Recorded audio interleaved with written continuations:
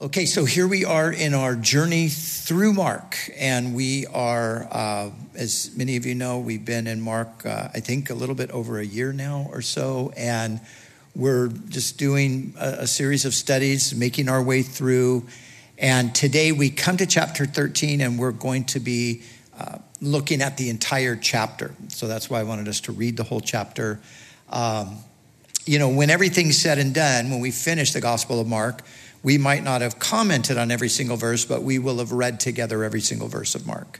And so we come today to this passage that is commonly called the Olivet Discourse. And it's called that because this teaching of Jesus happened on the Mount of Olives. And the Mount of Olives is across the east side of the city of Jerusalem. And so as he was there with his disciples and they were observing things, this is where he spoke them from. So people commonly call it the Olivet Discourse. It's also found in Matthew's gospel and in Luke's gospel. It is not in John's gospel. And in Matthew's gospel and Luke's gospel, there are just slightly different things that kind of give us the fuller picture. Sometimes that's what happens. You get, Mark tends to be brief. That's kind of just his way of writing.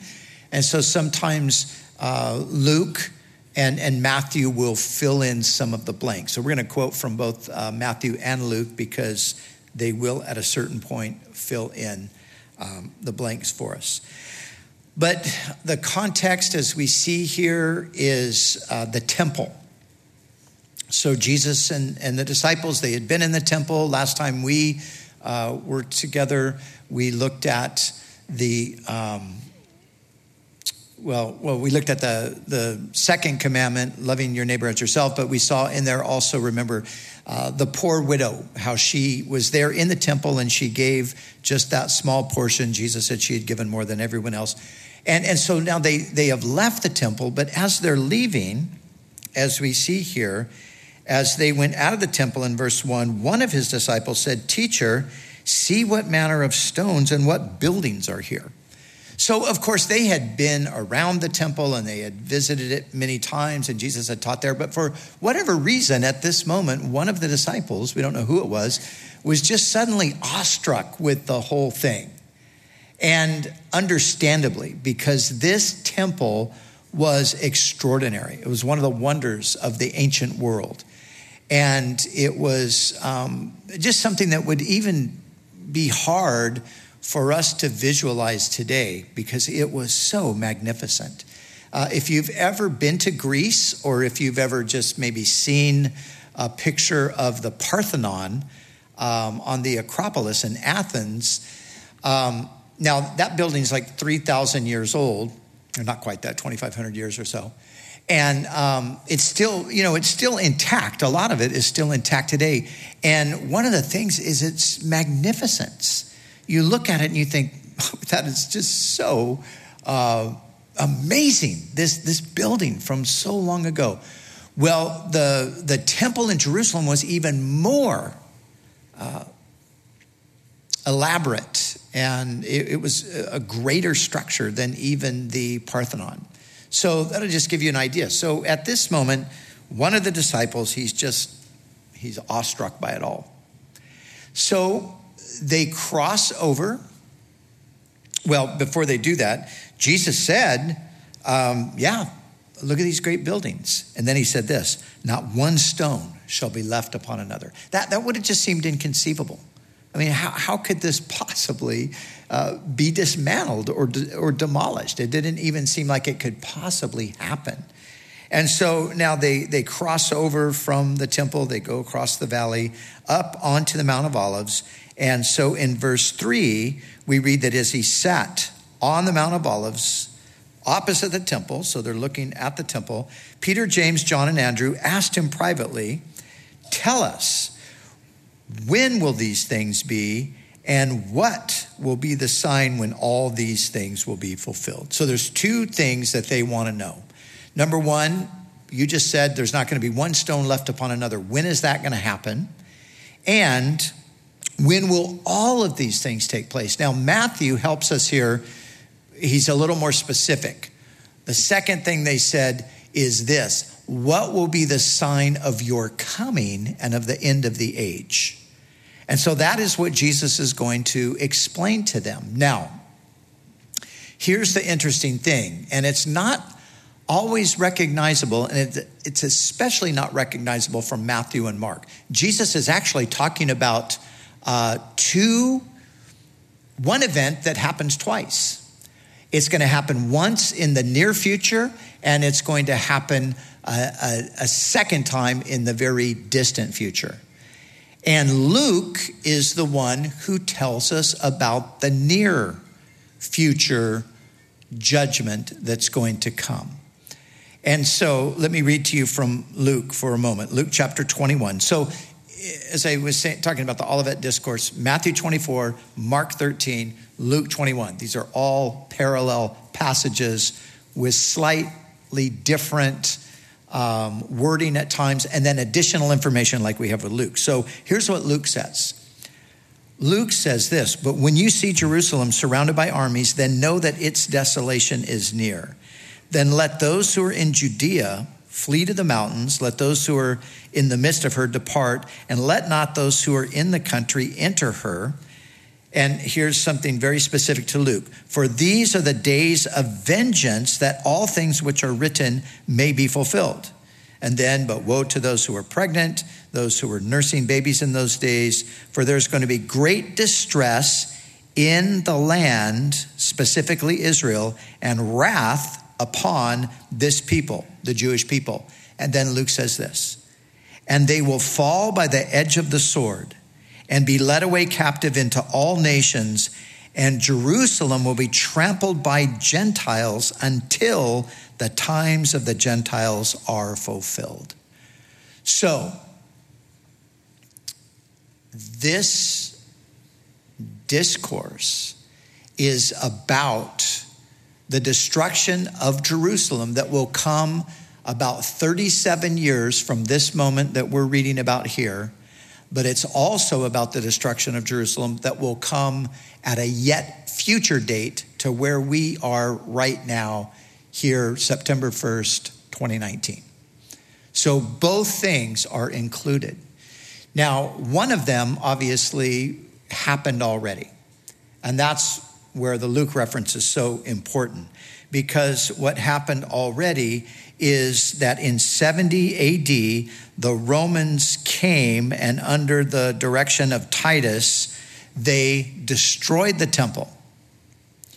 And just like it says here, they would fall by the edge of the sword. They slaughtered a multitude of Jews, and then they led them away captive into all of the nations, and they leveled Jerusalem. And for just about 2,000 years, Jerusalem was trampled underfoot by the Gentiles. Now, that has partially ended, but it will actually occur again. So, led away captive into all the nations, and yet now they've come back, and Jerusalem, of course, is the capital of Israel under Jewish leadership. So, there's that first event. And now, as we pick up now, we're talking about something that is not yet happened, something that will happen in the future. And so that is in regard to the second question. What is the sign of your coming and the end of the age, as Matthew puts it? So when will these things be? They happened in 70 AD. But what is the sign of your coming and the end of the age? Now, Jesus goes on. And beginning in verse 5 through verse 13, he shows us what the age will be marked by. So it's important for us to understand, and let me just say this. These are complicated things here. And there's all different kinds of opinions among Bible teachers and commentators and even Bible scholars. And, just how do you sort out exactly what Jesus is talking about. So we're going to do our best to understand what he's talking about. But I think it's very important to understand that Jesus is talking about time as we have known it since his first coming to right to this very moment. And then he's talking about a very specific period of time that hasn't started yet. So verses 5 through 13 describe time and history as it has been since Christ came to this very moment. And look what he says. The age is going to be marked by, verse 5, take heed that no one deceives you. For many will come in my name saying, I am he, and will deceive many. It's going to be marked by religious deception. There are going to be false messiahs that will come. And then it goes on and it says, but when you hear of wars and rumors of wars, do not be troubled, for such things must happen, but the end is not yet.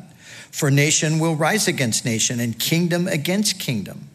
And there will be earthquakes in various places, and there will be famines and troubles. And these are all the beginning of sorrows or the beginning of birth pains. So this is what has transpired since the time of Jesus to this very day. Many false Christ have arisen. Many false religious systems have arisen since then. The world itself has been plagued by wars and rumors of wars and nations rising against nation and kingdom against kingdom. And of course, there's been catastrophes. There's been earthquakes and famines and floods and all kinds of troubles. These are the things that have marked this age. And it's the age that we're still in at this moment. But, and one additional thing, as Jesus goes on to say, there's going to be persecution. Watch out for yourselves. They will deliver you up to councils, and you will be beaten in the synagogues. You will be brought before rulers and kings. Verse 11, but when they arrest you and deliver you up, do not worry beforehand or premeditate. Verse 12, now brother will betray brother, father his child, and so on. You're going to be hated. So persecution is another thing that has marked the age. And like I said, it's the way things are today. And they've been that way since the time of Jesus. But verse 14 is where everything changes. Verse 14 takes us now to a specific time that has not yet come. So when you see the abomination of desolation spoken of by Daniel the prophet, standing where it ought not, let the reader understand, then let those who are in Judea flee to the mountains. Let him who is on the housetop not go down into the house, nor enter and take anything out of his house, and let him who's in the field not go back to get his clothes. Those who are pregnant or nursing in those days, and pray that your flight may not be in the winter. For in those days, verse 19, there will be tribulation such as has not been since the beginning of the creation which God created until this time, nor ever shall be. So, this is what we call, this is a description of what we call the Great Tribulation. And right here, I want you to look with me at verse 19, as I just read it here, verse 19. In those days there will be tribulation such as has not been since the beginning of the creation. So we know since the beginning of the creation, the greatest catastrophic event that's ever happened is the flood of Noah's day. But Jesus said that this tribulation is going to be even worse than that. And so this is the time of the great judgment that God will bring upon the earth for all of these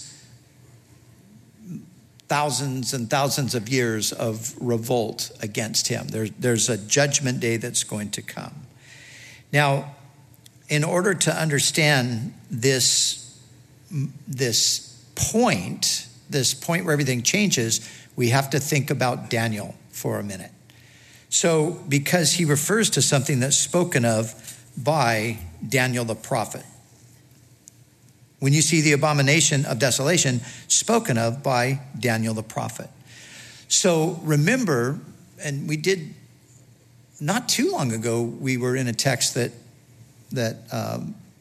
we talked about some of this stuff. But let me remind you that in Daniel, in the 9th chapter of Daniel, it's revealed to Daniel that he's going to be given information about the culmination of everything, basically. And he's told certain things are going to happen. And when these things happen, prophecy will be fulfilled. The most holy will be anointed. Everything's going to come to its final conclusion. And he's told that this is going to take place at the end of 77-year periods that are yet determined for the Jewish people. Now, Daniel's getting this understanding at the end of a 70-year period that they had just gone through, a 70-year period of captivity in Babylon. And so Daniel's thinking about what does the future hold, and the angel reveals to him, actually, there's another 70-year period coming, but it's not 70 years, it's 70 times 7 years. So it's a 490-year period. But the period is going to be broken into, the first part of it will be 483 years, 69 of these 7-year periods. And then there's going to be one final 7-year period that will complete everything that God promised to the nation. So, Daniel, in the 9th chapter, verses 26 and 27, here Daniel is told that the people of the prince who is to come will destroy the city and the sanctuary. So the Romans did that in 70 AD. That's exactly what they did. They destroyed the city and the sanctuary. But then it goes on in the next verse, verse 27, it says, then he shall confirm a covenant for 1 week. Now the he is the prince that was just previously referred to. So the prince of the people who are to come. So the people, as I said, were the Romans. The Romans, it's historical fact, the Romans destroyed the city and the sanctuary in 70 AD.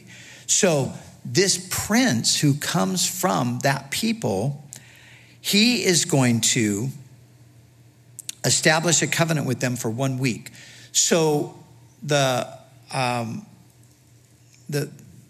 first 69 weeks, the first 69 7-year periods, that's the word week just means 7. That's the literal meaning of the word. So 69 7-year periods, at the end of that, something happened. And Daniel told us about it, we just didn't read it. The Messiah came, but he was cut off. He was executed. He was put to death. But he didn't die for himself, it says. But then it goes on and talks about the destruction of the temple and so forth. So Jesus comes. It ends the 69 7-year periods. There's 1 week left. That's the point. There's 1 week that still hasn't been fulfilled. So in the future, there's a prince that's going to come, and he's going to confirm the covenant with the Jewish people for 1 week. For a 7-year period. But here's the key. In the middle of the week, he will bring an end to sacrifice and offering. So halfway through the 7-year period, which is 3.5 years or 1,260 days, or 1,290 days as it has it here. At that point, he's going to break the covenant, and that's what Jesus is talking about in verse 14. When you see the abomination of desolation spoken of by Daniel the prophet standing where it ought not, then Mark adds, let the reader understand, then let those who are in Judea flee to the mountain. So Everything else is in the context of that final 3.5-year period. So everything that we read from verse 14 on it happens after that event. So here we are today, and just as Jesus said, wars, rumors of wars, famine, false Christ, persecution, these are the things that are happening. At some point, this prince is going to make a covenant with the Jewish people. We don't know when that's going to happen, but at some point in the future, he's going to make a covenant. We don't even know what the covenant entails. Some have suggested that it's going to be an agreement that will allow them to rebuild the temple in Jerusalem. That very well could be the case. The Bible doesn't say that's the case, but it could be the case. Seems like a reasonable guess. So the covenant will be made, and for 3.5 years, the Jewish people are going to be in, that's the greatest thing. This is what we've been waiting for. We've got peace around us. We're rebuilding this temple. But halfway into it, this person is going to go into the temple. And Paul tells us this in 2 Thessalonians. He's going to go into this rebuilt temple. The temple is assumed, so it's going to be rebuilt at some point. And he is going to command everyone to worship him as God. He's going to declare himself God, and he's going to demand to be worshiped as God. That's the abomination of desolation that Jesus is talking about here. And as we read it in Daniel, he's going to put an end to the sacrifice and offering. So the sacrifices and offerings will be resumed, but he's going to stop it all and say, no, I'm the one. You worship me. And Revelation chapter 13 gives us even more insight, because it tells us that there is both the person we commonly call the Antichrist, but there's also a false prophet, and he's going to make an image, and it's going to be the image of this man that's put in the temple, and everyone is going to be then called to worship. So that will bring about the Great Tribulation. So the time of God's wrath, this great tribulation that Jesus is talking about, that there's never been anything like it before, this is actually a 3.5-year period. And it's going to be from that moment when that abomination of desolation is set up, that's when the judgment will begin. So we have, as we've seen, a time of trouble, verse 19, verses 21 and 22, we have here a reference to this person we call the Antichrist. And here in verse 21 and 22, it doesn't specify the individual or the two individuals, but it says, if anyone says, look, here's the Christ, or he is there, do not believe it. For false Christs and false prophets will rise, and listen, they will show signs and wonders to deceive, if possible, even the elect. So this is where, again, Paul tells us about they have this supernatural power given to them, this false prophet and the Antichrist, from Satan. And they're working signs and wonders. So that's what Jesus tells us. But then verse 26 tells us about the actual second coming. So verse 26 says, then after the tribulation, the sun will be darkened, the moon will not give its light, the stars of heaven will fall, the powers of the heavens will be shaken. Then they will see the Son of Man coming in the clouds with great power and glory. So remember the question. What will be the sign of your coming and the end of the age? Jesus, this is it. This is the sign. The abomination of desolation, that will be the trigger. That will be the signal that the end is here and his return is near. So he goes on and he says this in verse 28. Now learn this parable from the fig tree. When its branch has already become tender and puts forth leaves, you know that summer is near. So you also, when you see these things happening, know that it, my coming would be the it, is near at the door. Assuredly, I say to you, this generation will by no means pass away till all these things take place. Heaven and earth will pass away, but my words will by no means pass away. Now, this statement, this generation will not pass away, has been greatly misunderstood. Some people say this statement is proof that Jesus was wrong about things. So when you Christian people talk about Jesus being God and knowing everything, you're wrong. Because obviously Jesus didn't know everything because he thought that he was going to come back before that generation passed away. And it obviously passed away. Well, that's not the generation Jesus was talking about. Other people have said, well, this generation this is a reference to the Jewish nation, the Jewish people, and the promises that the Jewish people will continue to be a people and they will not go out of existence and before these things take place. I think that's a poor way to understand it as well. The way to understand it, I think, is quite simple. It's the generation that sees everything that he just talked about. The generation that sees the tribulation begin will be the generation that sees the Lord return. That's the generation that's being referred to. But this parable of the fig tree, we have to talk about this for a moment. And we have to note Luke's use of the same sentence with an addition.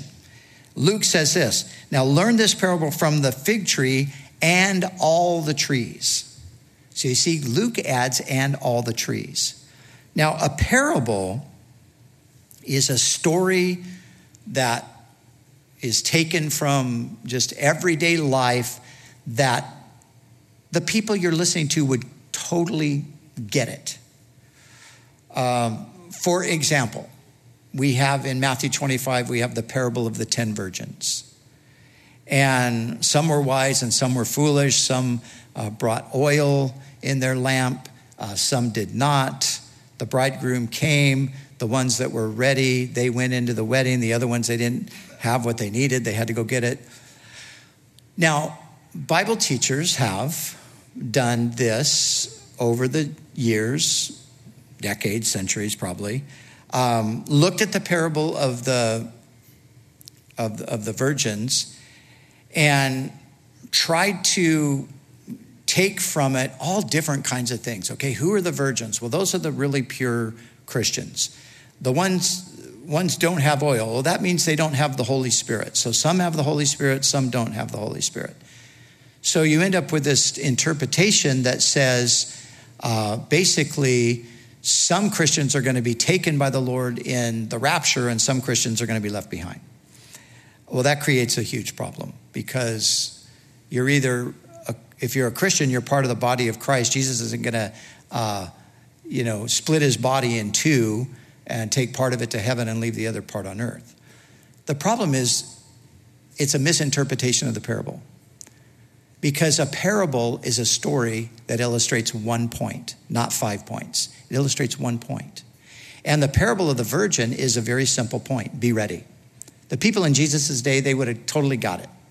It was crystal clear to them. Oh, he's telling us to be ready. Just like, the virgins were ready, we need to be ready too.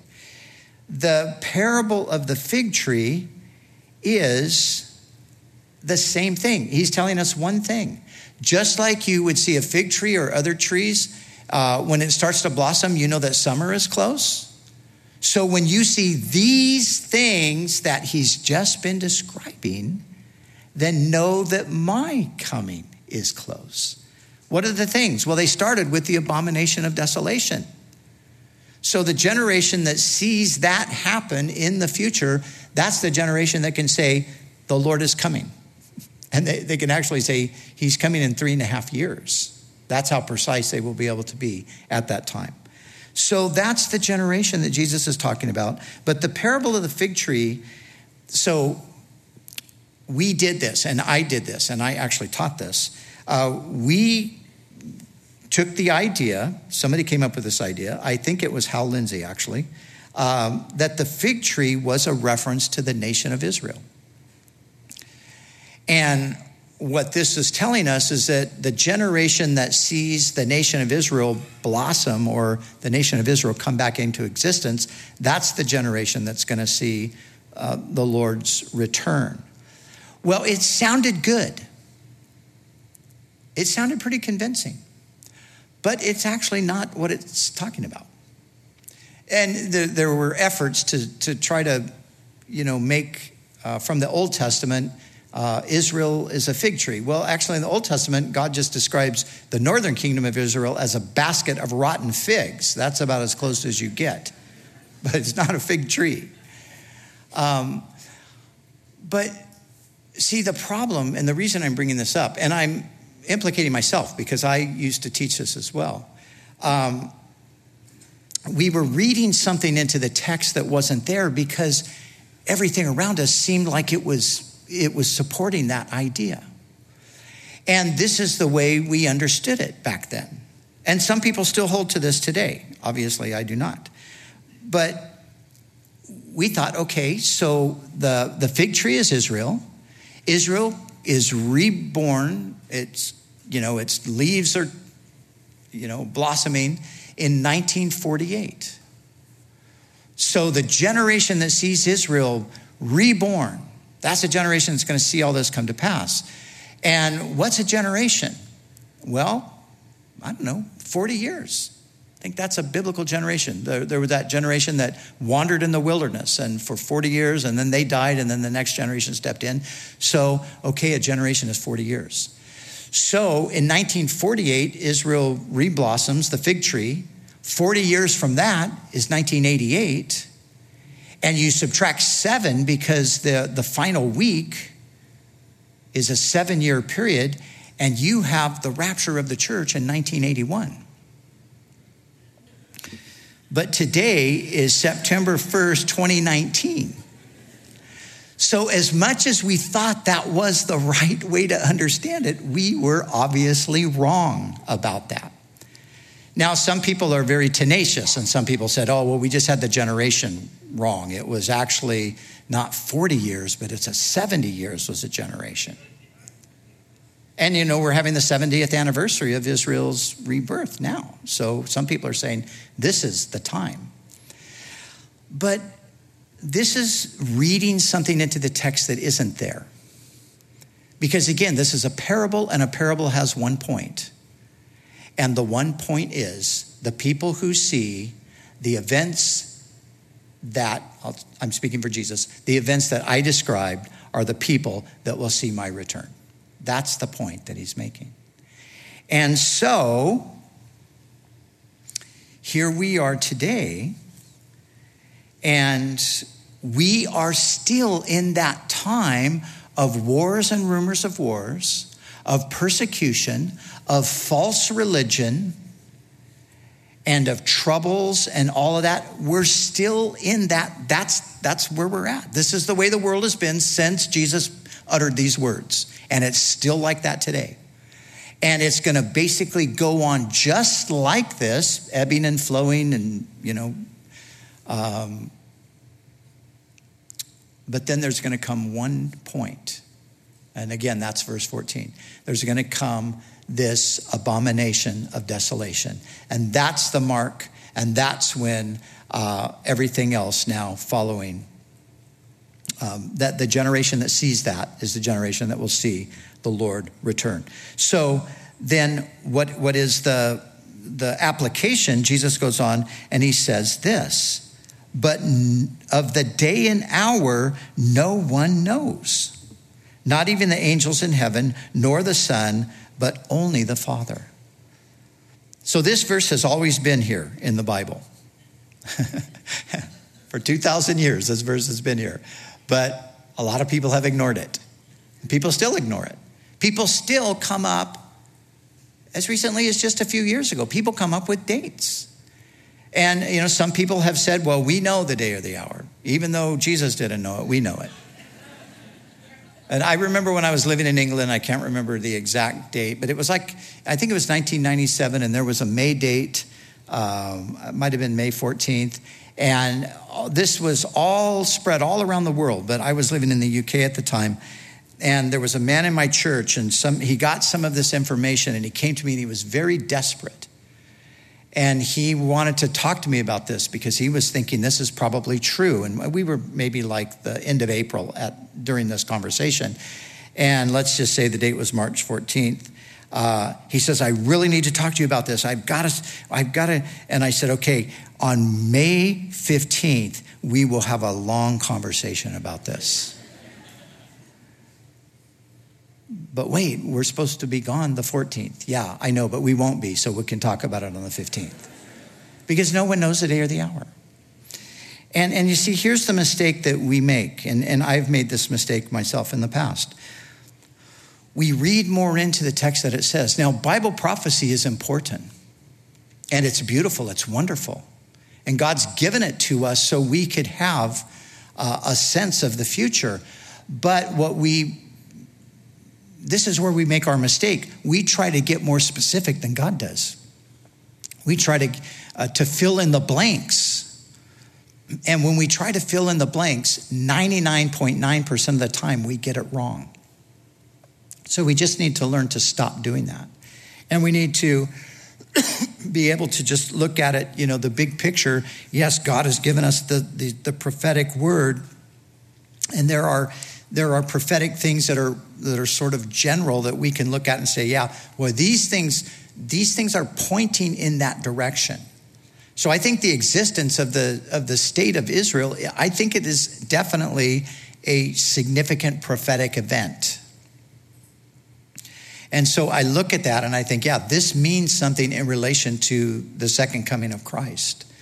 But when I get and I start to try to predict that, well, this is going to happen here, and this has been going on for a long time. So now we've got players today that we didn't have. We always hear today, okay, Israel this and Putin over here, and now Trump here, and Islam here, and people trying to piece it all together. You can't do that because we don't know. Everything can change so quickly. Because at one time in my lifetime and my teaching time, we had it all figured out. And Islam wasn't even in the equation because Islam was not an issue back in the 1980s. The resurgence of Islam has been relatively recent, 20 years or so. And now we look at Islam, and some people have even said, again, trying to adjust the prophetic picture to the current situation, where, prophecy teachers have taught that the Antichrist, for example, would come out of Europe and be connected to the Roman Empire, the ancient Roman Empire that would be the revived Roman Empire. Some, after teaching that for years, decided, oh, forget that. It's going to be a Muslim. It's going to be somebody that's going to come out of the Islamic Empire. Well, that's what you call newspaper exegesis, which means you read your newspaper and then you read it into your Bible and then you say, this is what's going to happen. But Jesus said, no one knows the day or the hour. So I think what we're supposed to do, I think we're supposed to study prophecy and we're supposed to understand it.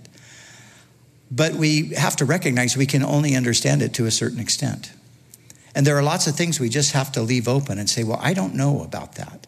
I do know Jesus is coming again. I know that for sure. And I do believe that Israel is significant in relation to that, the state of Israel today. I think a lot of things going on in the world are pointing in that direction. I believe that God is going to take his people, the church, out of the world before that final point that we read about, the abomination of desolation. I believe that God is going to take his people out of the world before that. But those are general things. And when you start trying to get more specific, then you just end up creating scenarios that are doomed to never happen. And I know people, and it's not this kind of prophecy obsession is not fully to blame, but I think it does play a role. I know people today who were waiting for Jesus to come in the 1980s, and they were fervent and passionate and spreading the word, and they're not even walking with Christ today. And part of it is because they got caught up in all of that stuff. Now, it's not all of it. There's other reasons, obviously. So we want to be informed on prophecy. So what I do is I read all the prophetic passages over and over. I read Ezekiel. I read Daniel. I read what Paul said about prophecy. I read the book of Revelation. I love it. And the more I read it after, almost 40 years of reading now, I realize, wow, things that I used to think were so clear. It's like, oh, that isn't as clear as I used to think it was. And so my point is simply, God's given us the big picture. Let's be careful about trying to get too detailed because we're inevitably going to be wrong. And then after a while, people say, oh, yeah, you said this. And, yeah, we remember the Left Behind book series and all of the movies and all of that kind of stuff. And better to just stick with what we know from the text and let God fill in the blanks as time goes on. Because what we're to do is take heed, watch and pray, because you do not know the time. It is like a man going to a far country who left his house, gave authority to his servants to each his work, and commanded the doorkeeper to watch. Watch, therefore, for you do not know when the master of the house is coming, in the evening, at midnight, at the crowing of the rooster, or in the morning, lest coming suddenly he find you sleeping. What I say to you, I say to everyone, watch. So what is the message of Jesus in relation to all this stuff? The message is watch. Watch with the sense that I'm ready. And so I think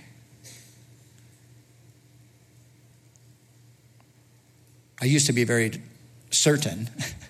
Now I'm just thinking the Lord could come back in my lifetime, but I just remembered how old I am, so I'm thinking, well, maybe not.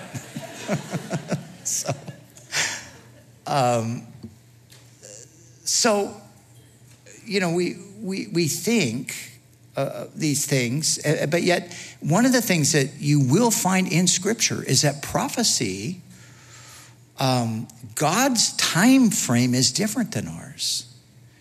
And here's a great example. In the latter part of Isaiah, I think maybe chapter 65 or somewhere around there, the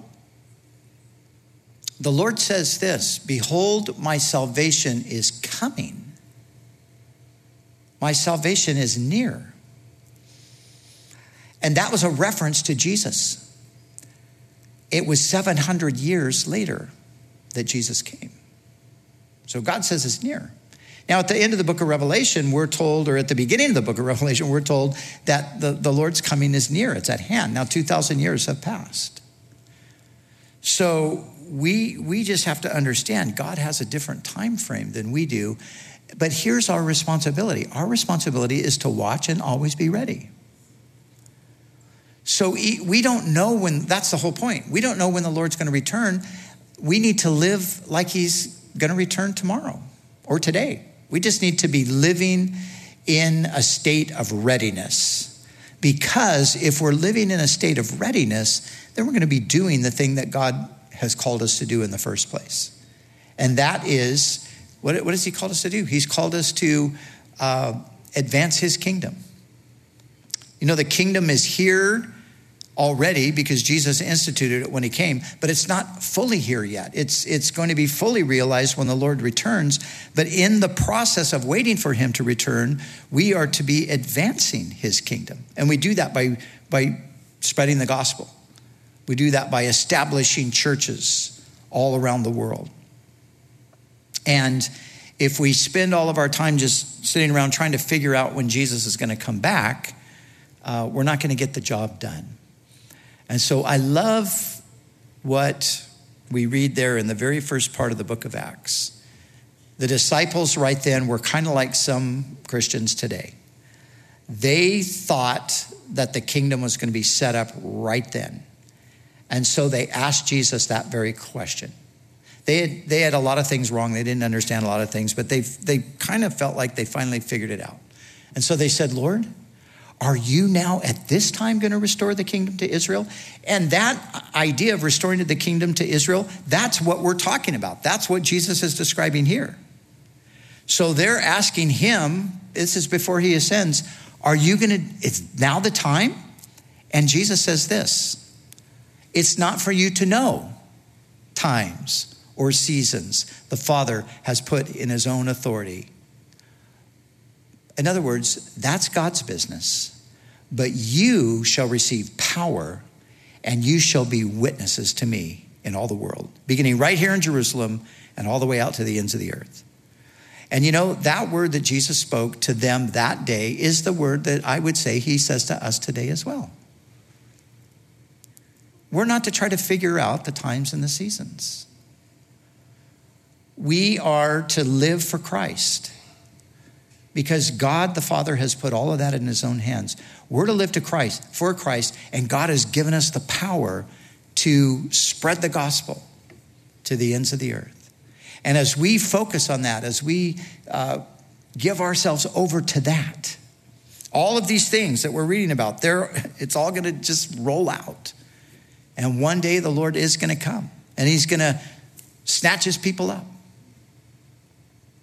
And this covenant, whatever it is, this prince and making a covenant with the Jewish people, that's going to happen. And then there's going to come that fateful day when that abomination of desolation is set up. And that's going to escalate everything right to the end. But until that happens, we just need to be about the Lord's business. And as I was saying a moment ago, I used to, when I was younger, I felt like, well, surely this is going to happen in my lifetime. But I don't know now. It might. I hope it does. But it might not either. Now, there are people who say, oh, it's going to, we're going to go on another 1,000 years, another 5,000. I don't believe that. I think that's a bit naive. Because God does seem to have set the world stage. But things can change and things ebb and flow and go back and forth. And then for a time it looks like this and then suddenly it changes and it's like that. So what we know for sure is no one knows the day or the hour. And we know that Jesus is going to come. And we know that he told us to watch and be ready. So let's do that. So Lord, help us. We thank you for prophecy, predictive prophecy. It is amazing. We thank you for what we can know. And we also acknowledge that there are things that we just can't know and won't know. And so we don't want to just spend our time trying to figure things out that are impossible and neglect the thing that we're supposed to do. So help us, Lord, to be about our Father's business. Help us to be occupying with the things of the kingdom. Help us, Lord, to live our daily lives ready, watching, knowing that at any moment you could indeed come. Lord, also knowing that any moment could be our last moment and our own personal rapture will occur. And we don't have any control over that necessarily either. So Lord, help us to just have our lives in order in such a way that they would meet this exhortation that you've given to be ready. And Lord, I would just pray for those who would even say, my priorities are so out of whack. The kingdom is not my priority. Lord, help them today to get those priorities right. And Lord, I would pray also for anyone that's with us today that has never given their lives to you. Lord, that they would know that your words are true. All these things that we're reading about, Lord, they happened already in history. The prophetic word foretold them. They came to pass. And the things that are yet to come are as certain as the things that have already come. And Lord, help those today who don't know you as Lord and Savior to receive you, to begin to follow you, and to be ready when that moment does come. In Jesus' name.